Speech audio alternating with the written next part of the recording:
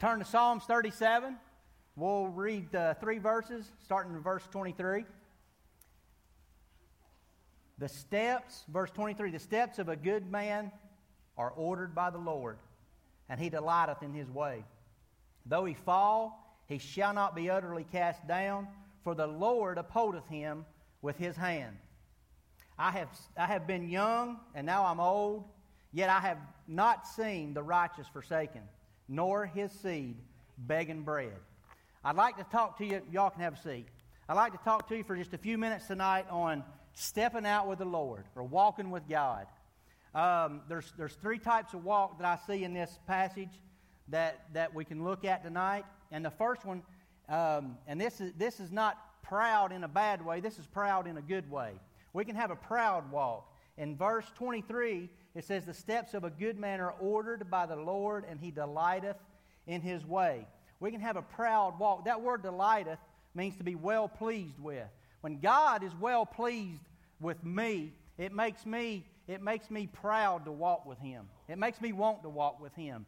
And that's a good kind of pride, or a good kind of pride. Now, there's a bad pride that I was full of for a long time. And God still today has a little chisel and a little pecking hammer. He's still nicking and pecking at me every day. Can I get a witness? Yeah. Amen.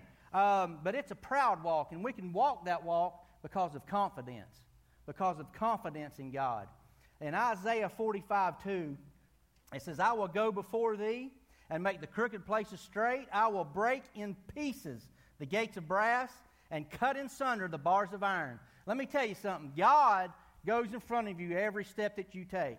Every mile that you drive, every time you get up and take a walk, God's already walked in front of you.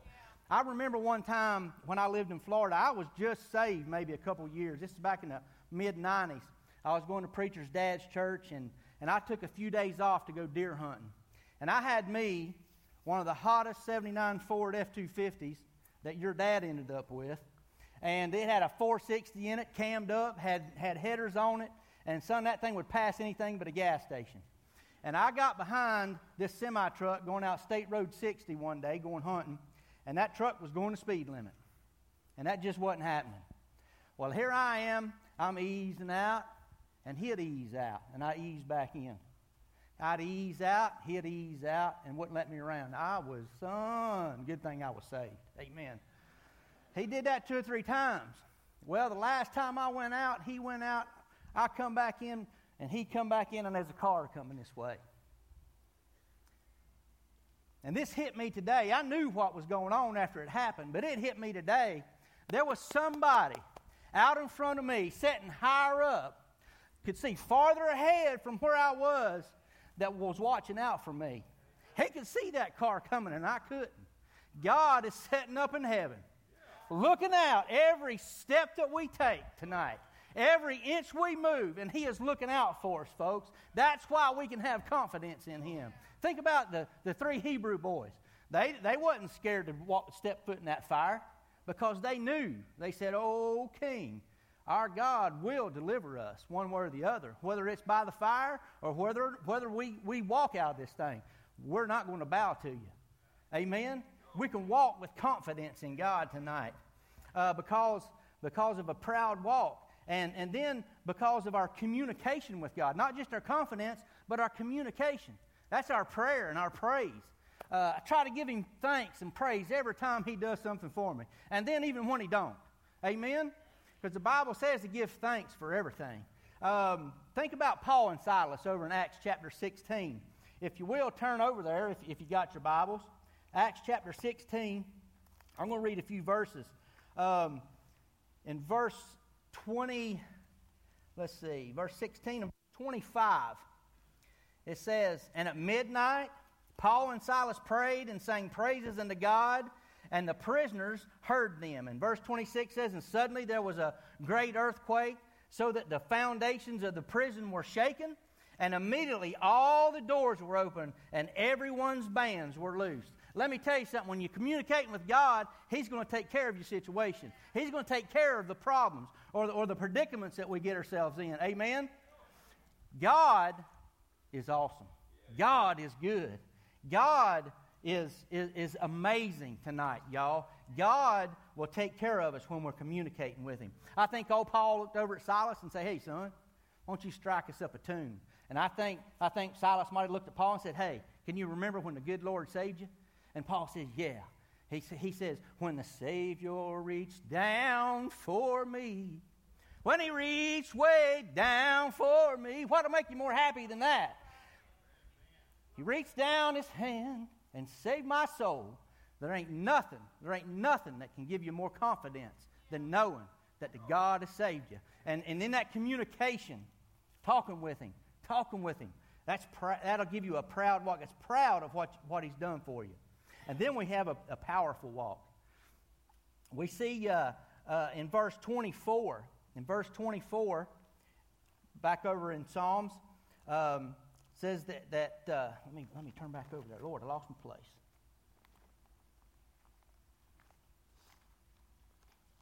Excuse me there for a minute, folks.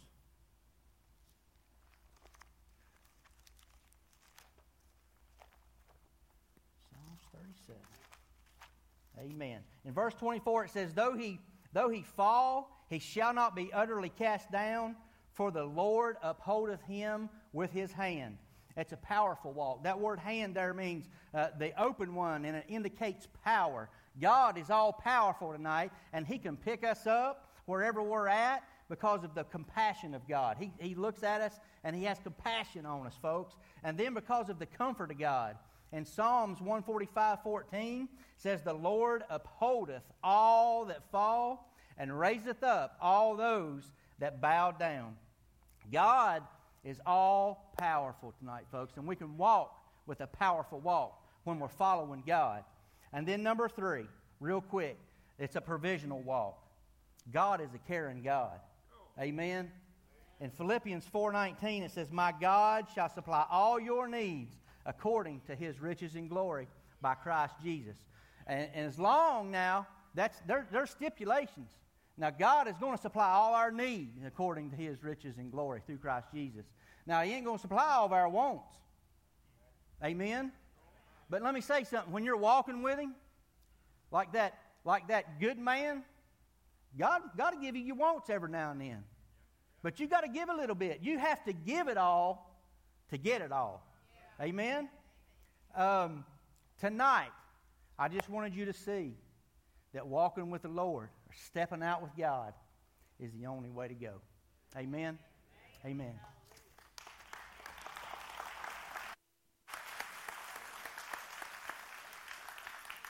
All right, if you have your Bibles, go ahead and turn with me to Luke 18. Luke 18.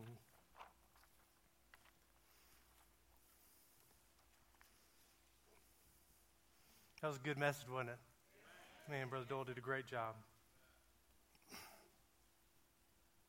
Luke 18. We're going to start in verse 9 of Luke 18. And it says, And He spake this parable unto certain which trusted in themselves. They were righteous and despised others.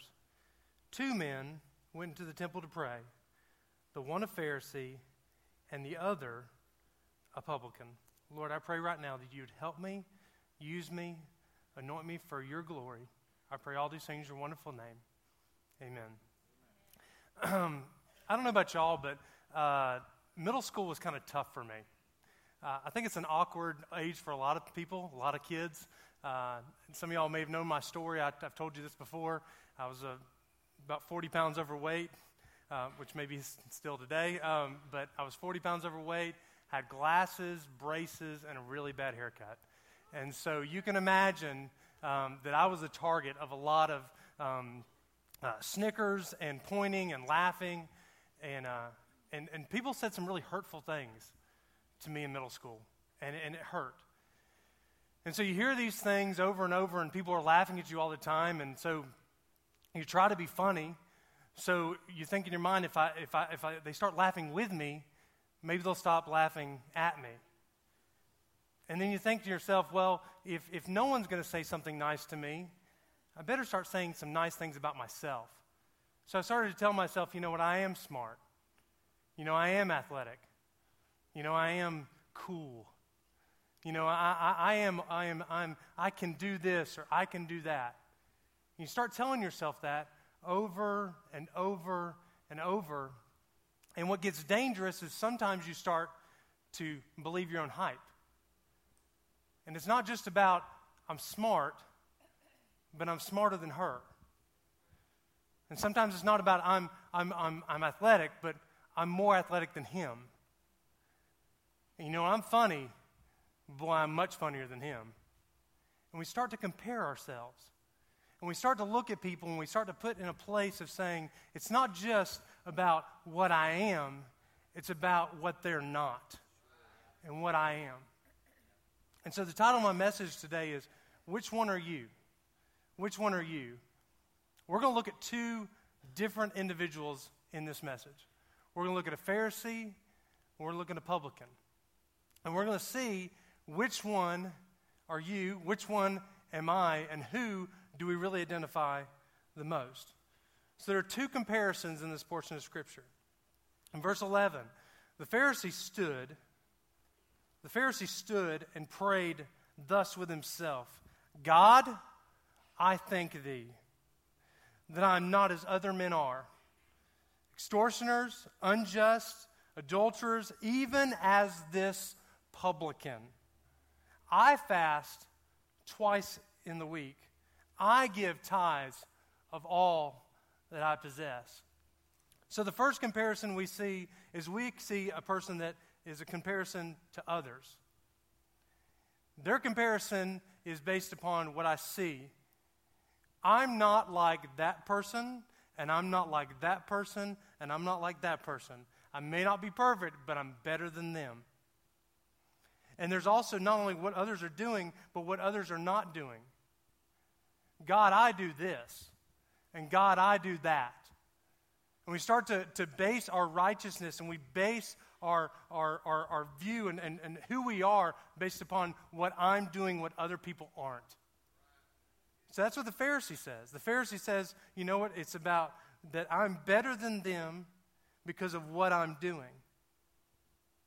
Then we see the publican. Verse 13. And the publican, standing afar off, would not lift up so much as his eyes unto heaven, but smote his breast, saying, God, be merciful to me, a sinner.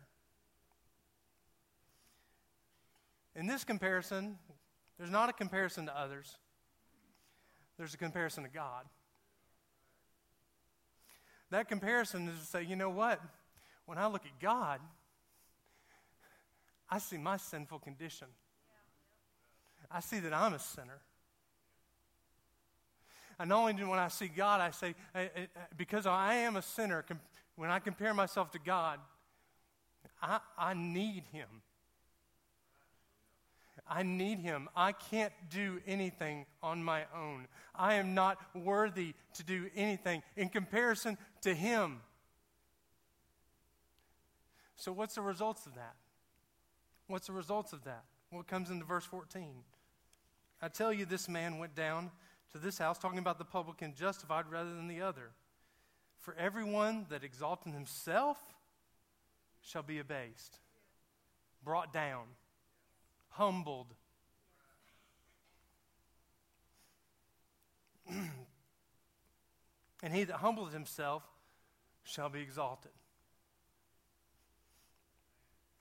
Now, if I'm being honest, when I read this story, this parable, unfortunately, I see more the Pharisee in me than the publican. Now, maybe you have surveyed your own life. It's been an interesting week for me. I'm seeing things in my life that I'm not very happy about. I'm seeing a lot of pride.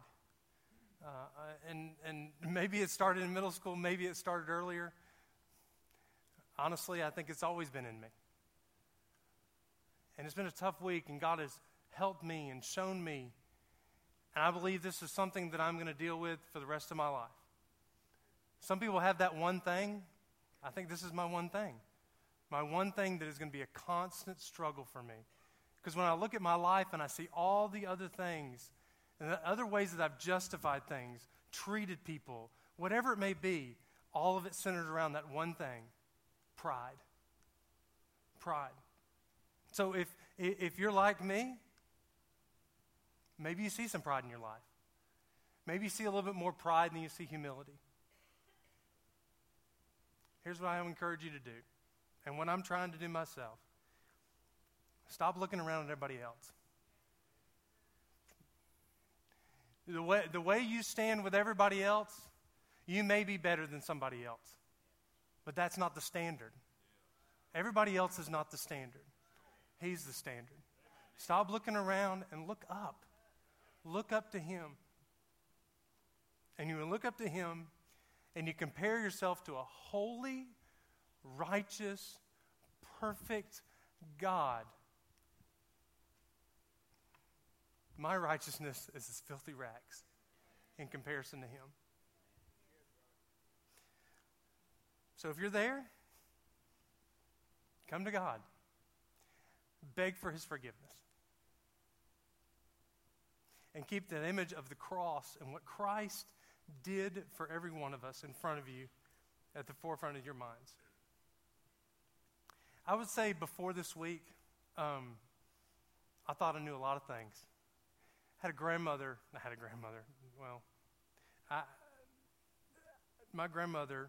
I always said I know all the time. I know.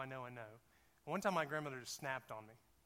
And she looked at me and said, "You don't know everything. Don't ever say I know again." And I think I was in middle school when she said that. So, but I would have told you a week ago I knew a lot of things.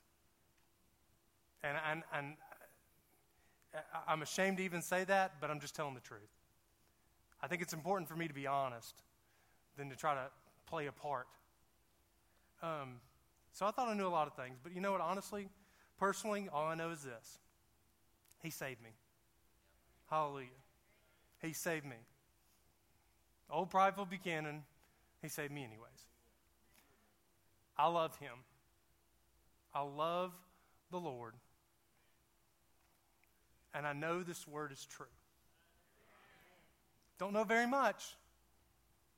Hope I stay that way. But I know He saved me. I know I love Him. And I know the Bible is true. And now I understand. And I know He's still working on me. But I now understand that He is everything. And I'm nothing. And anything I accomplish on this earth is only through His power alone and for His glory. I love y'all. Good job. All right, y'all can. You want to go down? Church, say amen. Man, didn't we all need to hear that? Grab your Bibles and turn to... You grabbed them. You got them. Amen. God's humbling me. Joshua chapter number 2. I'm not going to take the time to read it. I would encourage you to do that. Let me just tell you the story of Joshua chapter number 2. This is really intriguing. It's so... Joshua is like an action movie. I mean, it's got everything you could want in an action movie. I mean, it's got war, it's got fighting. I mean, it's got blood, guts, and gore. It's got all of this stuff that you can imagine. It's got strategy in it. It's got everything that calls for action and excitement and all of this stuff. But in the midst of all of this, and one of the main things that I want to read here in just a second is the judgment that is coming upon the nations that Israel's coming in to take back the land. A lot of people in the day we live in, they look at that Old Testament. Look at all that killing. Your God is a God of hate, and your God is talking about killing people, and they kill women, men, women, children, and all this kind of stuff. And they're comparing Christianity to ISIS and comparing Christianity to Islam and Muhammad and all this kind of stuff. Christianity is no different than Islam because they're killing people. Where your Bible says to kill people too. And there's really a misunderstanding of the Old Testament. There's a misunderstanding of the truth and why the things happen the way they happen. And if you look at it just at face value, if you just take this one chapter out, or if you just take what God does and sends the people in there to do against Jericho, and they go in and they slay everything. I mean, they totally obliterate it. They totally destroy it. And that does look harsh. I mean, that does look, oh my goodness, why would God do that? Why would God allow that? How in the world would God endorse that? But to understand that, you got to understand that God has given them a time of grace. And this is truly, not only is this a promise of God bringing in the nation of Israel, but in the process of doing that, in the sovereignty of God, God is judging those nations. He's judging Jericho. He's judging the city of Ai. He's judging the Amorites and the Perizzites and all of the other nations that are here in this particular place. But in the midst of all this judgment, in the midst of all of this destruction, in the midst of all of this pain, in the midst of all of this sorrow and suffering and war, right in the middle of it, or actually in the beginning of it, we have Joshua chapter number 2. And it almost stands out like, what is this here for? I mean, it's almost like a commercial in the middle of an action movie. It's just here. It just happens to be in the way. It's just a chapter that puts everything else together. God has commissioned Joshua. He's got the people ready. They're fired up, ready to go. And all of a sudden, you got a story about a prostitute. You have a story about a harlot and her rescuing these 2 spies that go in. So what is the deal with that? Why would God put that in there? How many of y'all know tonight there's nothing in the Bible by accident? God has a purpose for everything. And when you study this story, I was looking over it and reading over it because I've heard messages out of this, and it's really cool. You find in the midst of judgment, there's grace. In the midst of destruction, there's salvation. In the midst of all that's going on here, it's like the storm is raging in the hurricane, and all of a sudden, the eye of the storm, there's a peace, there's a calm. All of a sudden, we see a part of God. If you read it, it's like God is saying, you're fixing to see a side of me that most people don't want to see.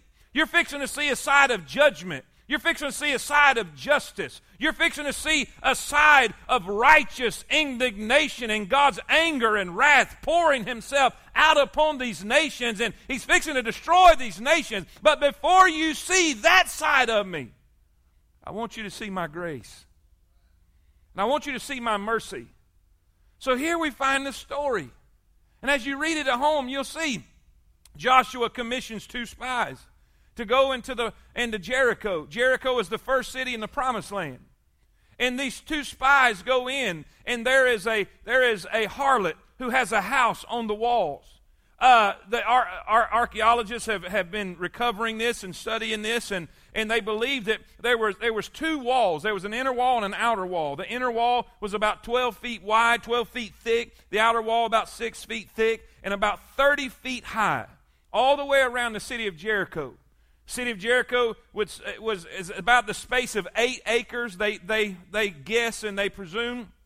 And her house was in the walls. They would build houses, kind of like apartments in the walls of the city. And many times travelers would come through and would spend time at a harlot's house. Sometimes she would have like an inn there, and the immorality part's there. So don't guess. There's been some commentators saying, well, she was just an innkeeper. That's not so. That's not so. You put all the Bible, the New Testament with it. The New Testament uses the words that refer to a prostitute. She was a very immoral woman. Now, the spies were not going here for that particular activity. They were going there to be inconspicuous because they were spies.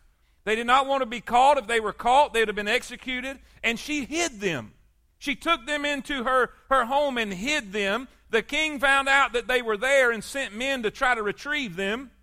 And she lied about it, which was not right to do, but she lied about it. She said, no, they're not here. You need to go. They went off this way, so forth and so on. And then when they leave, she goes and she talks to them. She talks to them and she says, listen, we've done heard all about you. We've heard all about you. Man, when we heard all about you, our hearts just melted. Fear has overtaken us. And we know, or she says, I know, not we, I know that your God is the God.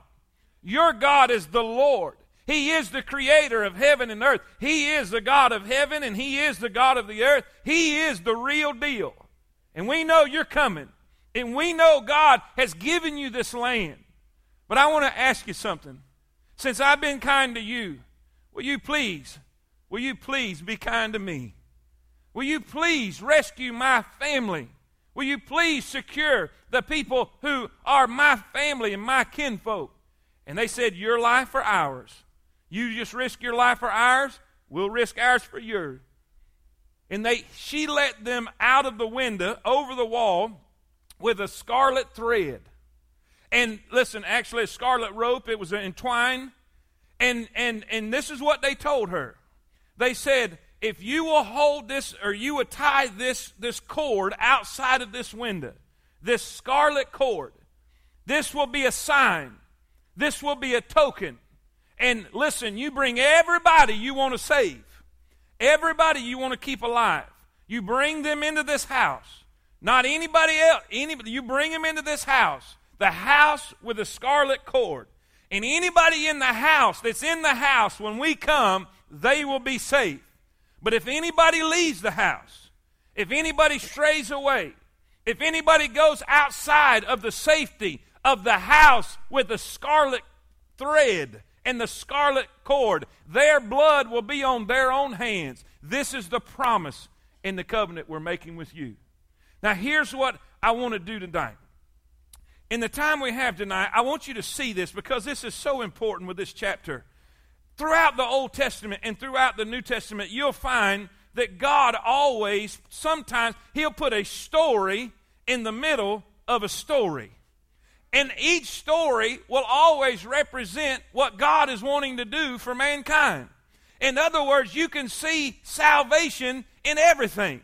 You look at the story of Mephibosheth. Man, if that's not a picture of salvation. You have David as a type of the sovereign God in heaven. You have Mephibosheth as a type of the broken sinner. You have Jonathan, who is a type of the Son of God. Because David was good to Mephibosheth because of Jonathan's sake. And you have Ziba the servant. He's a type of the Holy Spirit in salvation. And then you have the story of Esther. And you have the story of Ruth and Boaz. And he's a type of the kinsman redeemer. And it's always God using peoples and God using situations and God using stories to describe salvation to you, to describe His redemption plan to you. Because all through the Bible, it doesn't matter what the story is, it doesn't matter what book of the Bible is, God wants you to know, for God so loved the world that He gave His only begotten Son, that whosoever believeth in Him should not perish but have everlasting life. God is a loving God. We are broken sinners and we need a loving Savior, and He'll save us all. Say amen. Here we see a few things about this woman that I want you to see. Only two women are named in the Faith Hall of Fame in Hebrews chapter number 11. Rahab and Sarah. Sarah is known for her righteousness and her holiness, and her body was dedicated to God and used for the glory of God to bring about the seed of Abraham and to bring about the nation of Israel. And everything we know about Sarah is glorious. But Rahab was a wicked woman. Rahab used her body for impure purposes. But God used her to show you a picture that no matter how high you are, He can save you. But no matter how low you are, He can save you. That's good stuff, amen? Listen, here's your notes. How many things I got? However many things on that paper, that's what we got, amen. 4 of them. Let's do this quick. 4 of them. Number 1, I want you to see her past. The Bible says she was a harlot. She was a harlot. Two things I want you to see about her past. First is the extent of her past. The extent of her past. How bad was she, preacher? Well, She was a harlot. She was a prostitute. We'll use that word. She was a prostitute, but she was also a pagan. As a prostitute, she was morally bankrupt. But as a pagan, she was spiritually bankrupt. Here's the thing. The Bible says, for all have sinned and come short of the glory of God. Listen, there's some bankrupt people in this world. There's some sure enough bankrupt people. There's some people in this world that are wicked beyond imagination, that does wicked things, that lives in a wicked way. But let me tell you something. You can be morally bankrupt, but there's another thing to be spiritually bankrupt. When you are living in a culture and you're living in a society that does not even believe in the one true God, does not even know the one true God, you're in dangerous territory. Now let me read the verses that I had for you. I don't think y'all have them back there, guys. So let me just read this, and this will kind of help you understand what God was doing when He sent the nation in. Listen, the Bible says in Genesis 15:13. It says, and He said to Abram. Now remember, this is before Abraham ever had Isaac. This is before the nation of Israel was ever a nation. There was nobody. It was just Abraham. God has promised him a seed. God has promised him the heirs, that He would make a great nation out of him. Now watch what He says. This is very important that we get this, to really understand the significance and understand why God did some of the things He did in the Old Testament. And He said unto Abram, know of a surety that thy seed shall be a stranger in a land that is not theirs. Now that's the nation of Israel in Egypt. Y'all follow me? He's talking about that is a prophetic utterance of one day your family's going to be in Egypt and they're going to be slaves. Okay? Now watch. It says, and this is in Genesis 15:13, by the way. They're going to be a stranger in a land that's not theirs, and they shall serve them. And they shall afflict them 400 years. Say that with me. 400 years. Say it again. And also that nation whom they shall serve will I judge. Did He not judge Egypt? And afterward they come out with a great substance. Do you realize that the nation of Israel spoiled the Egyptians when they left out of Egypt? God gave them favor with everybody, and they took their gold, and they took their silver, and they took their substance. What was God doing? He was paying them back for 400 years of slavery. Are y'all with me? Now watch.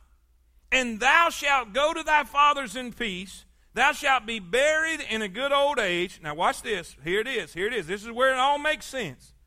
But in the fourth generation they shall come hither again, talking about to the promised land. For the iniquity of the Amorites is not yet full. The iniquity of the Amorites is not yet full. All right? Now watch. 400 years, or actually a lot longer than that. After Israel and Joseph and all of Jacob and his family go to Egypt, and here they are for 400 years. They're in the nation of Egypt, and now they're being delivered. Now they're going to the promised land. He said, I'm going to take you to a land of milk and honey, so forth and so on. Are you with me right there? Now watch. Now watch. Deuteronomy chapter number 9.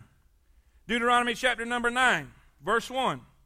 Hear, O Israel, thou art to pass over Jordan this day, to go in to possess nations greater and mightier than thyself, cities great and fenced up to heaven, a great people, tall and great, the children of the Anakims, whom thou knowest and whom thou hast heard, who can stand before the children of Anak? They were giants, by the way. Understand therefore this day, that the Lord thy God is He which goeth over before thee. As a consuming fire, He shall destroy them. He shall bring them down before thy face. So shalt thou drive them out and destroy them quickly, as the Lord has said unto thee. Speak not thou in thine heart. Now watch this. Now He's going to give them the reason why.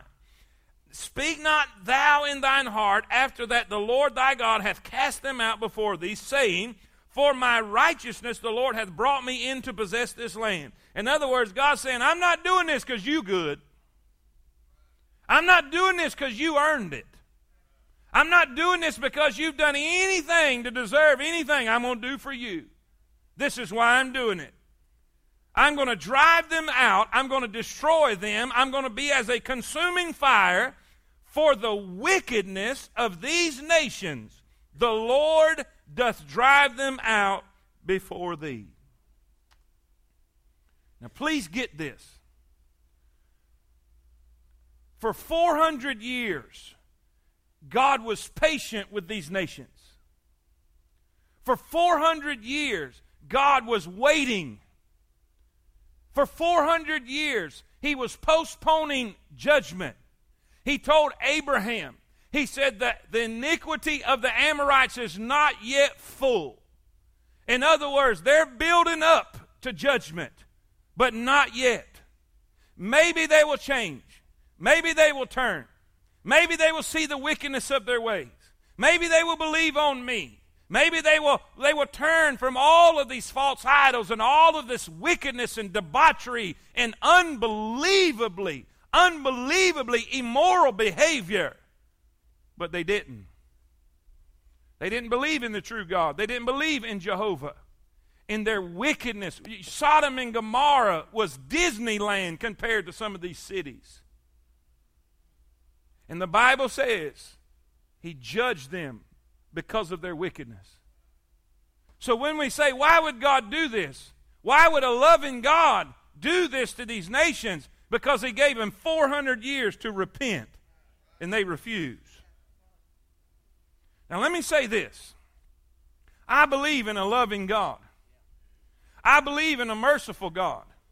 I believe in the God that sent his only begotten Son to die for me.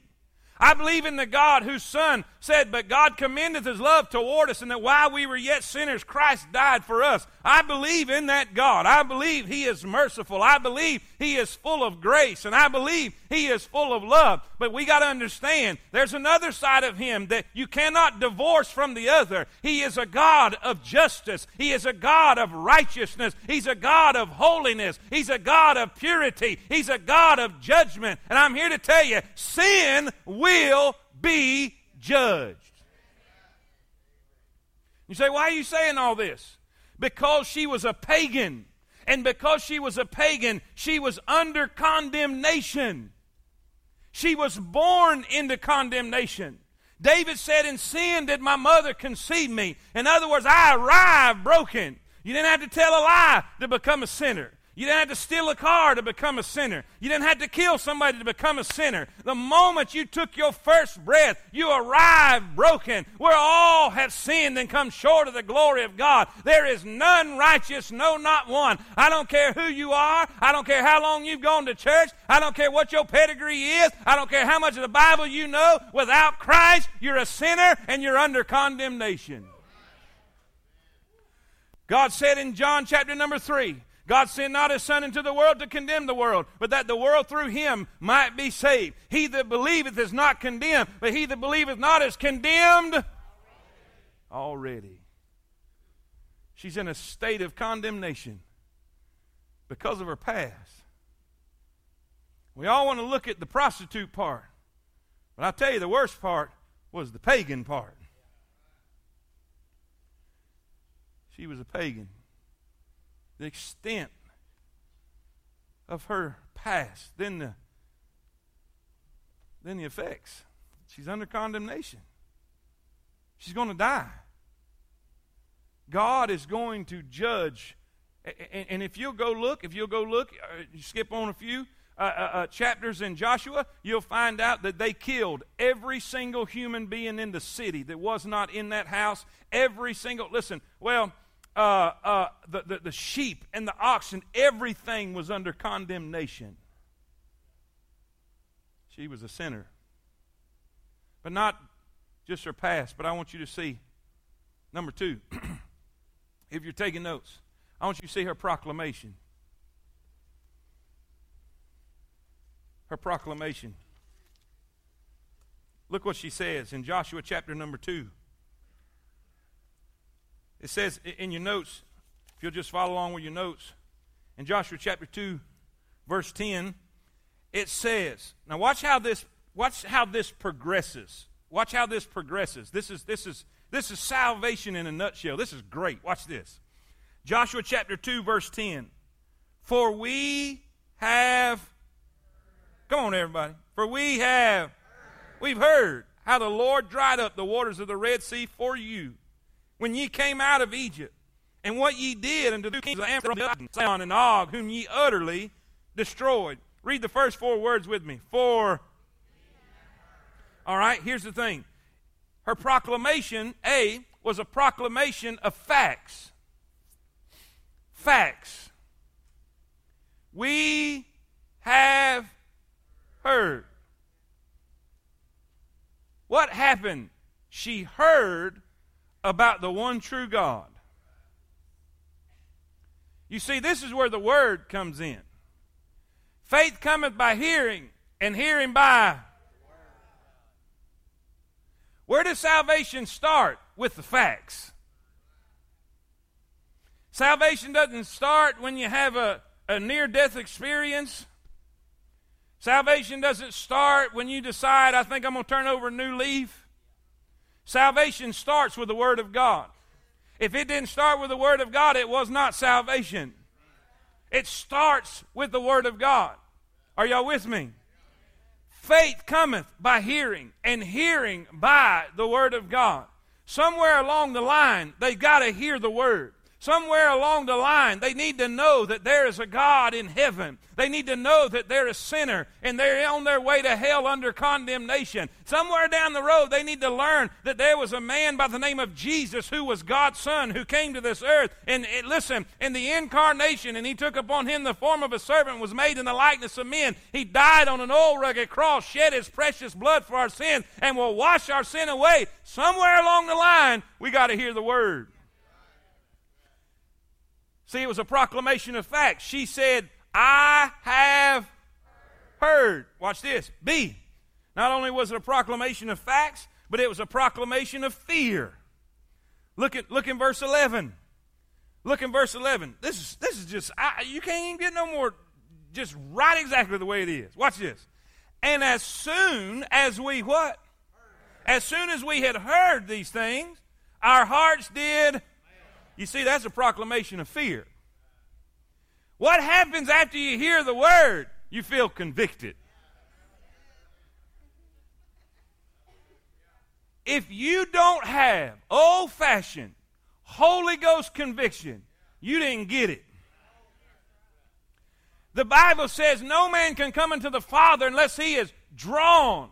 In other words, the Holy Spirit has to draw you. The Holy Spirit has to reveal to you that you are a sinner in need of a Savior. I'm telling you, conviction is real. That's the problem in churches today. They just want to dance around everything. They don't want to tell the truth. I've been nervous, I'm telling you, because I've been pretty just tough lately. I'm thinking, God, they ain't going to come back after that one. But you know what? If we don't hear the truth, we won't be convicted. And if we're not getting convicted, we're not going to change. Now, we can go ahead and serve a milquetoast truth and something that's watered down like most people want to do to save people or help people or keep people.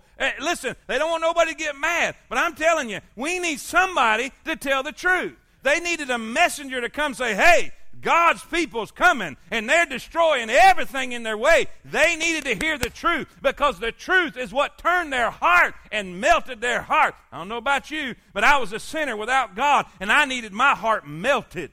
I needed my heart convicted. I needed God to show me exactly who I was. Sometimes we don't want to hear that pride that Brother Buchanan was talking about a while ago. I didn't like hearing stuff like that. I didn't want to hear stuff like that, but I didn't change until I was convicted. Amen? She said, as soon as I heard, that's the facts. My heart melted. That's the fear. That's the conviction of salvation. You see how the word works in salvation? And in fear, the conviction works in salvation. And then thirdly, look here. Not only a proclamation of facts, a proclamation of fear, but then a proclamation of faith. Look what she says. This is so good. I'm liking it if nobody's liking it. Look what it says. It says in verse 11. Are y'all there? For the Lord your God, He is. That's enough. Did you notice how she addressed him? The Lord.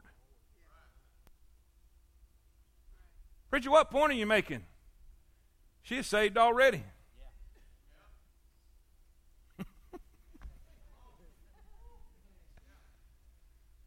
She had placed her faith in the God she heard about.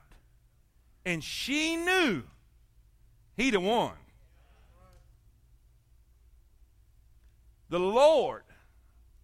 In other words, that one you following, He's better than the ones we've been following. Because He's real.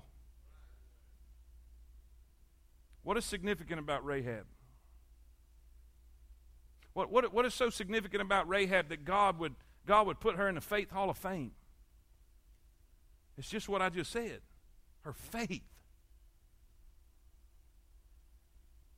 Now we know her actions and what she did to preserve those two spies. But why did she do that?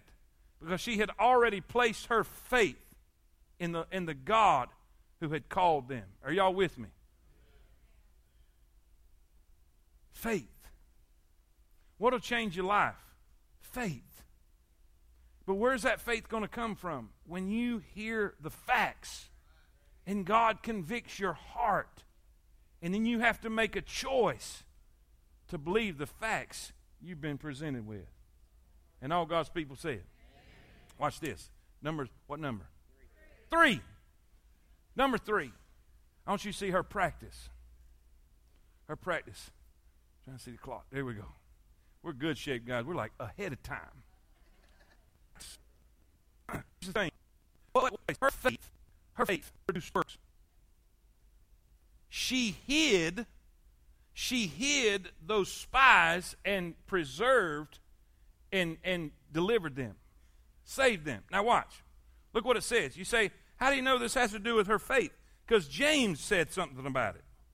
In James chapter number 2, verse number 25, it says, likewise also was not Rahab the harlot justified by works, when she had received the messengers and had sent them out another way.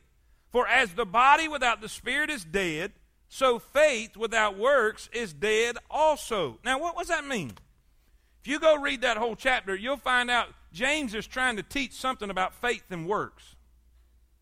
And if you misstudy it and misread it, you're going to get the wrong impression. If you don't read it right and you don't study it right, you're going to think that James is telling you that you're saved by works. But that's not what he's saying.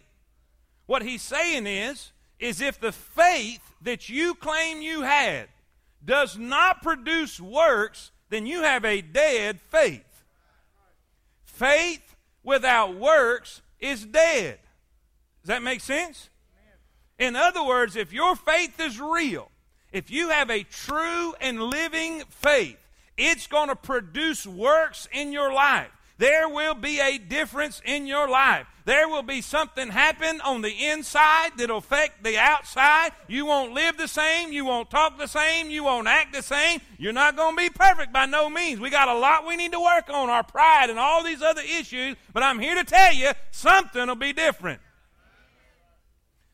Her faith produced works. She did something about her situation. She did something to deliver these men. It was her faith in action, believing that these men were come from God. What's the point? If your faith hasn't changed your life, I'd check it.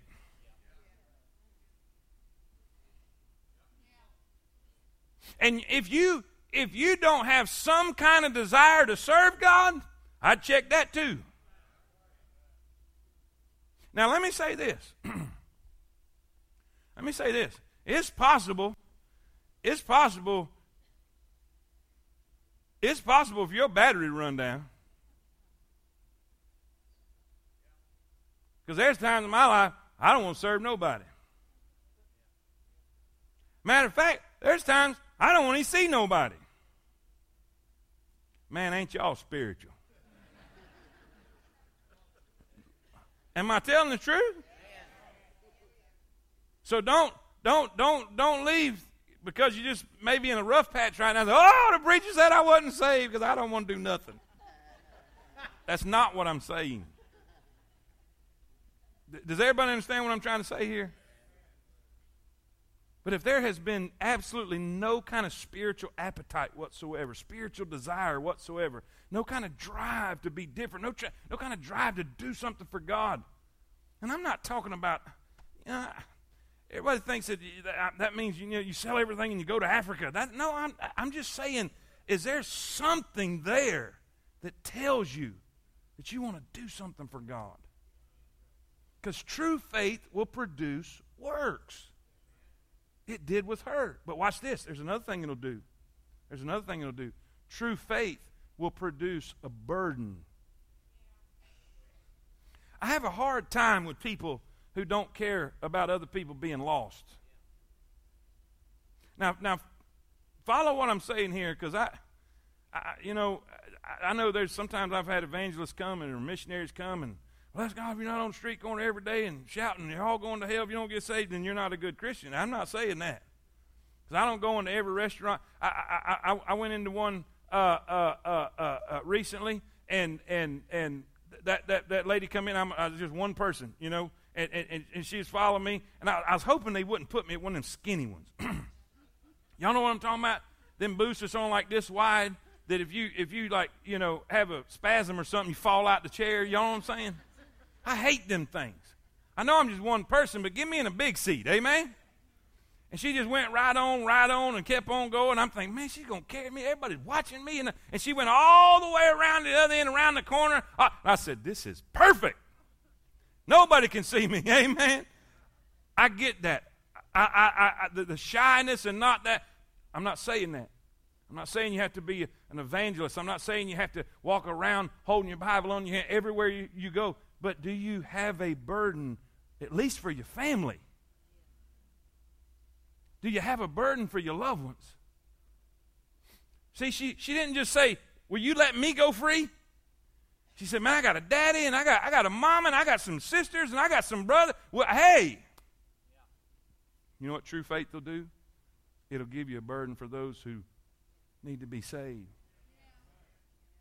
Is this not a clear picture of salvation or what? Listen, her practice. Faith will produce works. Faith will produce a burden. And lastly, we see her promise. You could really run to town with this scarlet thread. Colors, you apply things. The scarlet depicts, blood. We see two things. Write these things down and we'll pray. There is a symbolic token here. She says, man, you got to leave me a token. You got to leave me a sign. Man, you got to do something for me. There's a symbolic token. He said, well, I tell you what, this rope you let us out with, this scarlet, and remember, nothing in the Bible is by accident. He could have just said this rope. But several times you hear the word scarlet. This is a symbolic token. Say, preacher, what are you saying? Now watch. This scarlet colored rope marked this safe house. And anybody that comes into the safe house will be delivered. Anybody under the covering of the safe house. So what does that remind you of? There was another token spoken of. Look in your notes. The Bible says in Exodus chapter 12, verse 13, are you there? Now this is when the nation of Israel is coming out of Egypt, and God is going to send that last plague. He's going to send the death angel. In other words, judgment is coming upon the area. And he said, listen, you got to take the blood of a lamb, And you got to put it on the doorpost and the lintel. And listen, anybody inside of this house where the blood is applied, anybody there will be delivered. Anybody there will be safe. Anybody there will be okay. But if they come out, the death angel will destroy them. Judgment will come. But he says this, when I see the blood, I will pass over you. Listen, there is a spiritual truth that's sitting right here. We are under judgment. We are under condemnation. And the only way we're going to escape judgment, the only way we're going to escape condemnation, it's going to be by a scarlet thread of truth that Jesus himself died on an old rugged cross, and he shed his crimson scarlet-colored blood for our sin. What can wash away my sin? Nothing but the blood of Jesus. What can make me whole again? Nothing but the blood of Jesus. Oh, precious is that flow that makes me white as snow. Somebody say amen. As long as you're in the safe house, you're all right. Stay in the house. And you know what? I went ahead and read up. I know we ain't there yet, but I cheated. Guess what? When the walls came tumbling down, they is safe and sound. Let me go ahead and tell you this part, because I got 2 minutes. Do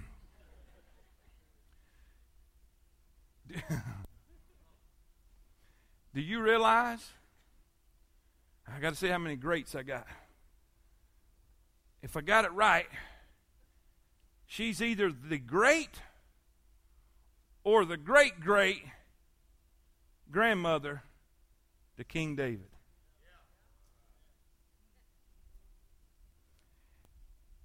I'm talking about a harlot. I'm talking about the lowest one on the lowest rung of the ladder. God put in the family of a king. And not just any king. Because if you go to the New Testament and work on down that family tree, she's in the family of God's Son. Preacher, what are you saying? I don't care how bad a sinner you are here tonight. And let me say this. I don't care how good a sinner you are here tonight.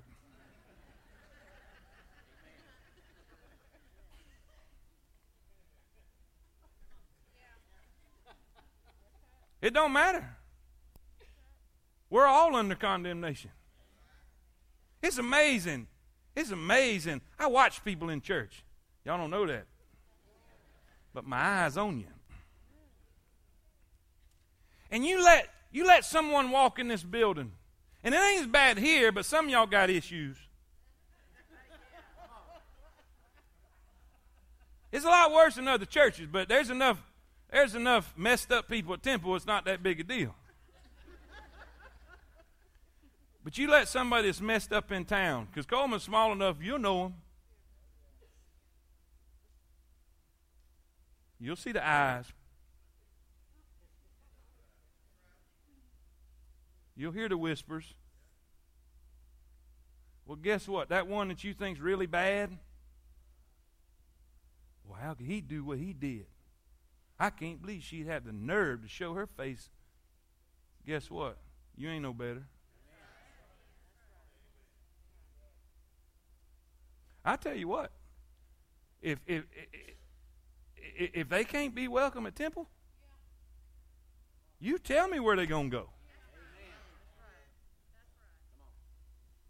I don't care what they are.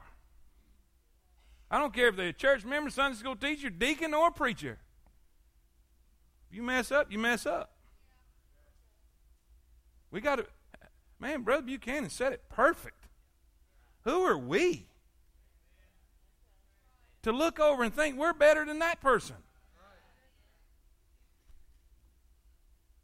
God reached down and touched a harlot. Guess what? I ain't got no time, but I'm going to tell you this. She was a prostitute pagan. But I guarantee you there was a high society lady who had upstanding credentials. But she was a pagan. And she died in judgment.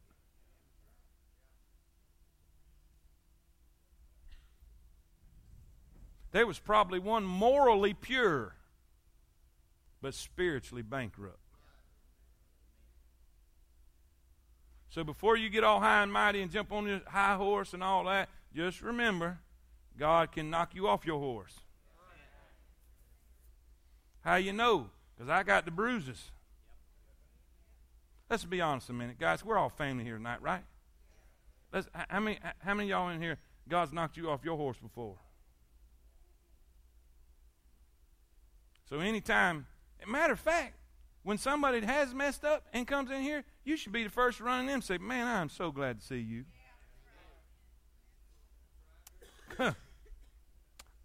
I'd want somebody to do that for me.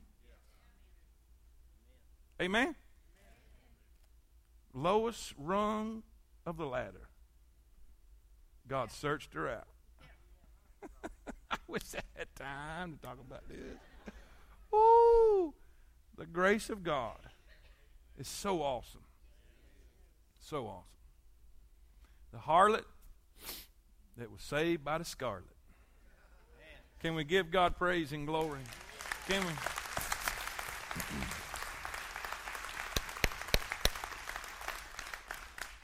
Awesome job. Awesome job. I can't. Yep, there he is. Awesome job, Buchanan. Very good. Man, you see how all this just went together? Just great. Let's pray. Somebody, hang on a minute. Let's don't pray. I got something to do. See, I almost forgot. I told you I'd forget. All right, here we go. Here we go. All right. How many of y'all are glad Tiffany Garrison is coming and joining up with Temple Baptist Church on a Wednesday night? Can we give God praise right there? Yes. And all God's people say it. All right. Dave, I want to see you. And if Alan's up there somewhere, bend over from them kidney stones, find him. And Tony, you too. Y'all come up here just a second, all right? Lord, thank you so much for your blessings and your